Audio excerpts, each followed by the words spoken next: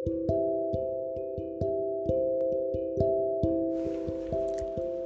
everyone, welcome to another podcast episode with me. I've disappeared again for a long time. I don't know why I keep doing this. Okay, I know why I keep doing this.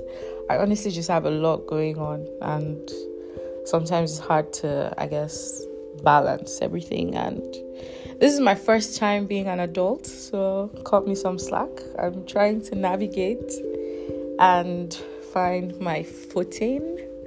As I said that, I just thought of babies, not babies, like toddlers, when they start walking and it's like happy feet. They've just discovered feet. I think that's the cutest thing, but I digress. Welcome to another podcast episode after a very long time.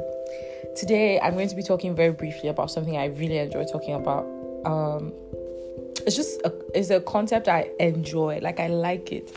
I like to lean into it. I like to have conversations about it. I like to point it out in the middle of conversation when I feel like people are going on without making space for it or, acknowledging the existence of it. And that is a space called grey. Now, I'm going to have to give an honorary shout to my dear friend, Ore. And she's the one that I guess put words to this for me, in that it's something I always appreciated as a concept, but I never quite had a name for it, or a way to term it, if you may. And she wrote a beautiful, I don't remember now if it was a newsletter or a Medium post, but yeah, I got this phrase from her, and since then I've carried it and I've run away with it so much because I love it. And basically, in that Medium post or blog, she said there exists a space called grey, ellipses. I don't remember everything she said after that, but that was what stuck, right? There exists a space called grey. And obviously this is a very nuanced conversation, but I want to give it a shot, because oftentimes we approach life as though things can only be black and white, which is somewhat crazy to me, because it's just not. We approach life as if things can only ever be either or. Like I said, it's just not that way, because life is so full of colors, right? And these colors have all the different shades.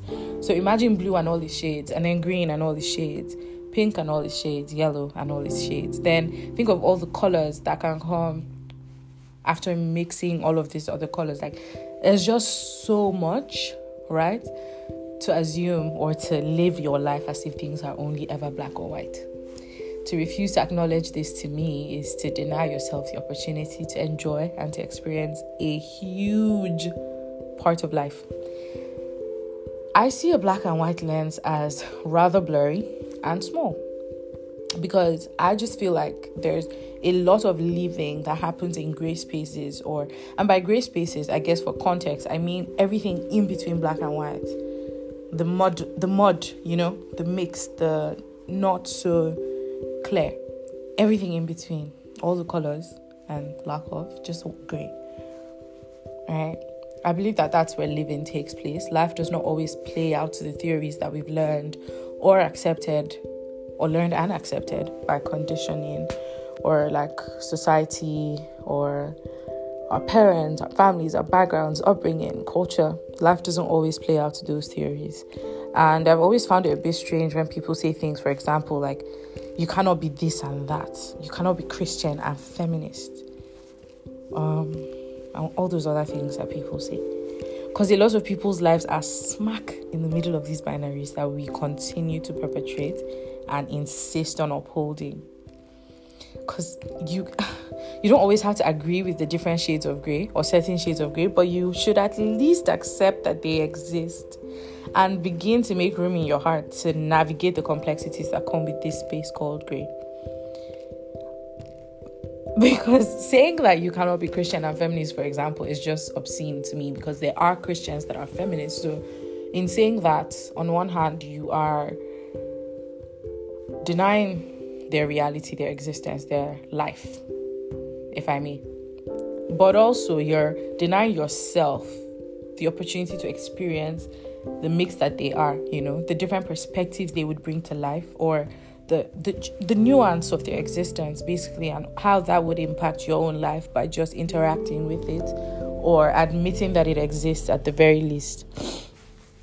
And it helps you to enjoy human connections, relationships, and just so many different aspects of life. Holding space for the existence of grey, it does you a world of good, in my opinion. Imagine how strained and awkward. You don't even have to imagine, honestly. We see it every day, how strained and awkward human interaction and some relationships can be, simply because we choose to look away or turn away from the existence of these different shades of grey. Because, like I said, that's where living happens. A lot of people in our lives, their lives are smack in these grey areas. But because we refuse to admit or accept these grey areas, in some ways we're refusing to accept these people in our lives, at least in their original and wholesome form, you know. And hard as that may be, I feel like there's also areas of our own existence that's smack in grey. And we struggle with accepting some of our own realities because they do not fit into white or black boxes. You know, sometimes things are grey, and grey is very, very beautiful in its own way. And I would ask if you agreed with me or not. But that also creates a binary. And that binary assumes that you can only agree or not agree. When really it can be either or, both, neither, you know. It can be so many different things. And for me, that's the beauty of nuance. And I've decided that is something I embrace and accept in my life. I'm open to it. I'm open to learning every day, growing, accepting. Accepting does not always mean agreeing or condoning or permitting. That's a whole other conversation, permitting. You get my point. But at least holding space for the fact that grey exists and seeing how beautiful that acceptance makes my life. Yeah. Bye now.